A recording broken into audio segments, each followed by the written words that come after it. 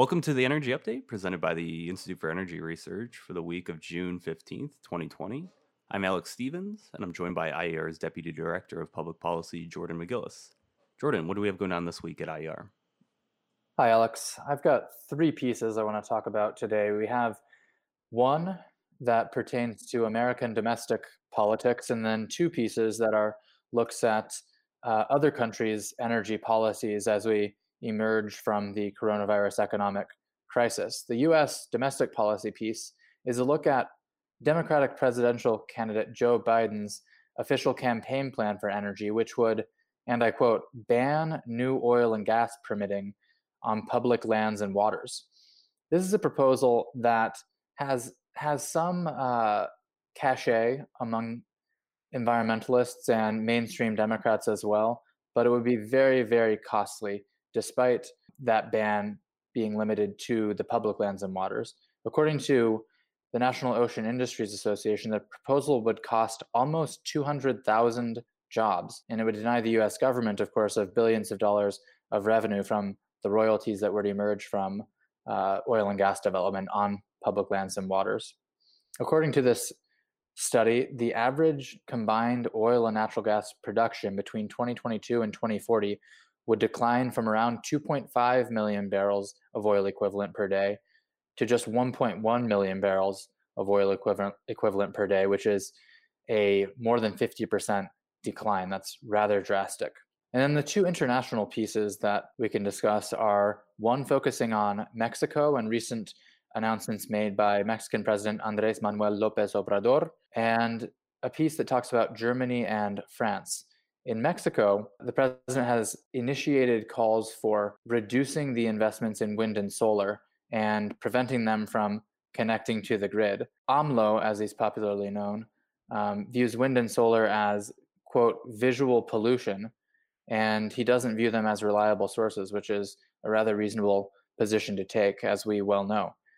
In Germany and France, what we've seen emerging out of this coronavirus crisis is increased investment and subsidization of electric vehicles.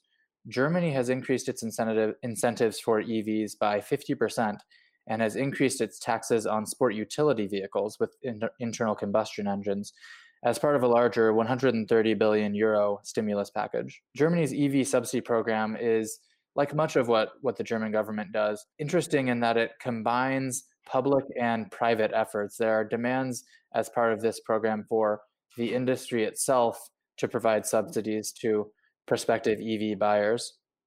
And the result is that in Germany, someone can get essentially a 9,000 euro subsidy when the auto industry and the government payouts are combined. The French government is also incentivizing more EV purchases, and theirs will provide up to 12,000 euro in subsidy, and that's part of an $8 billion rescue plan that's been devised for France's auto industry. Thank you, Jordan. Those articles and more work from IER staff can be found at our website, instituteforenergyresearch.org.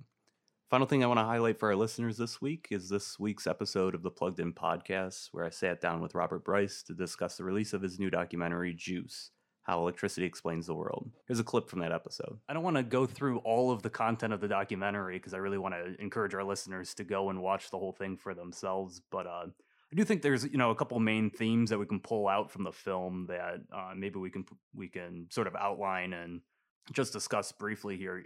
One of the first things that jumped out to me is that the film really highlights the disparities between people who have access to affordable and reliable energy and people who don't. And the film captures that, I think, just perfectly in sort of a phrase that comes up on the screen that is something along the lines of darkness kills human potential, electricity empowers it. How underappreciated is that idea, and how important is it to develop the public's understanding of this concept and what you guys go through in the film there? Well, thanks, because you seized on that one moment, which I think is really the emotional heart of the film. We went to India in late 2016, and I interviewed a woman there named Rahena Jamadar. She was 44 years old when I spoke with her. She had her first child when she was 16 and had lived 30 of her 44 years without electricity. So she'd had electricity for about a third of her life. And as we talked, she told me one of her daughters was going to the university, and we talked about lighting and how critical that was for education. And I asked her at one point, and I was my friend Joyashri Roy was translating in Bengali, and I said to Rahena, if you had had electricity when you were growing up, would you have gone to the university as well? And she immediately replied, yes, I would have gone. And and it wasn't bitter. It wasn't just some, gosh, poor me. Instead, it was just this, of course I would have gone. Like I'd asked her if the sun was going to come up in the east tomorrow morning.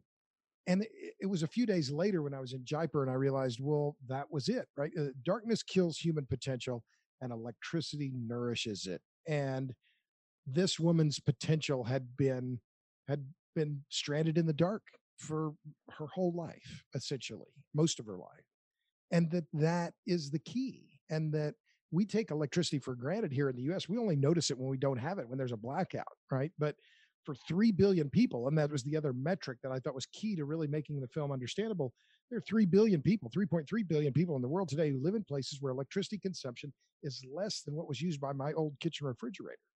I mean, that's the key in terms of global inequality, women's rights, climate change, whatever you care about among those issues, electricity is central to all of them. The Plugged In podcast can be found on iTunes, Stitcher, SoundCloud, Google Play, or at IER's website, instituteforenergyresearch.org.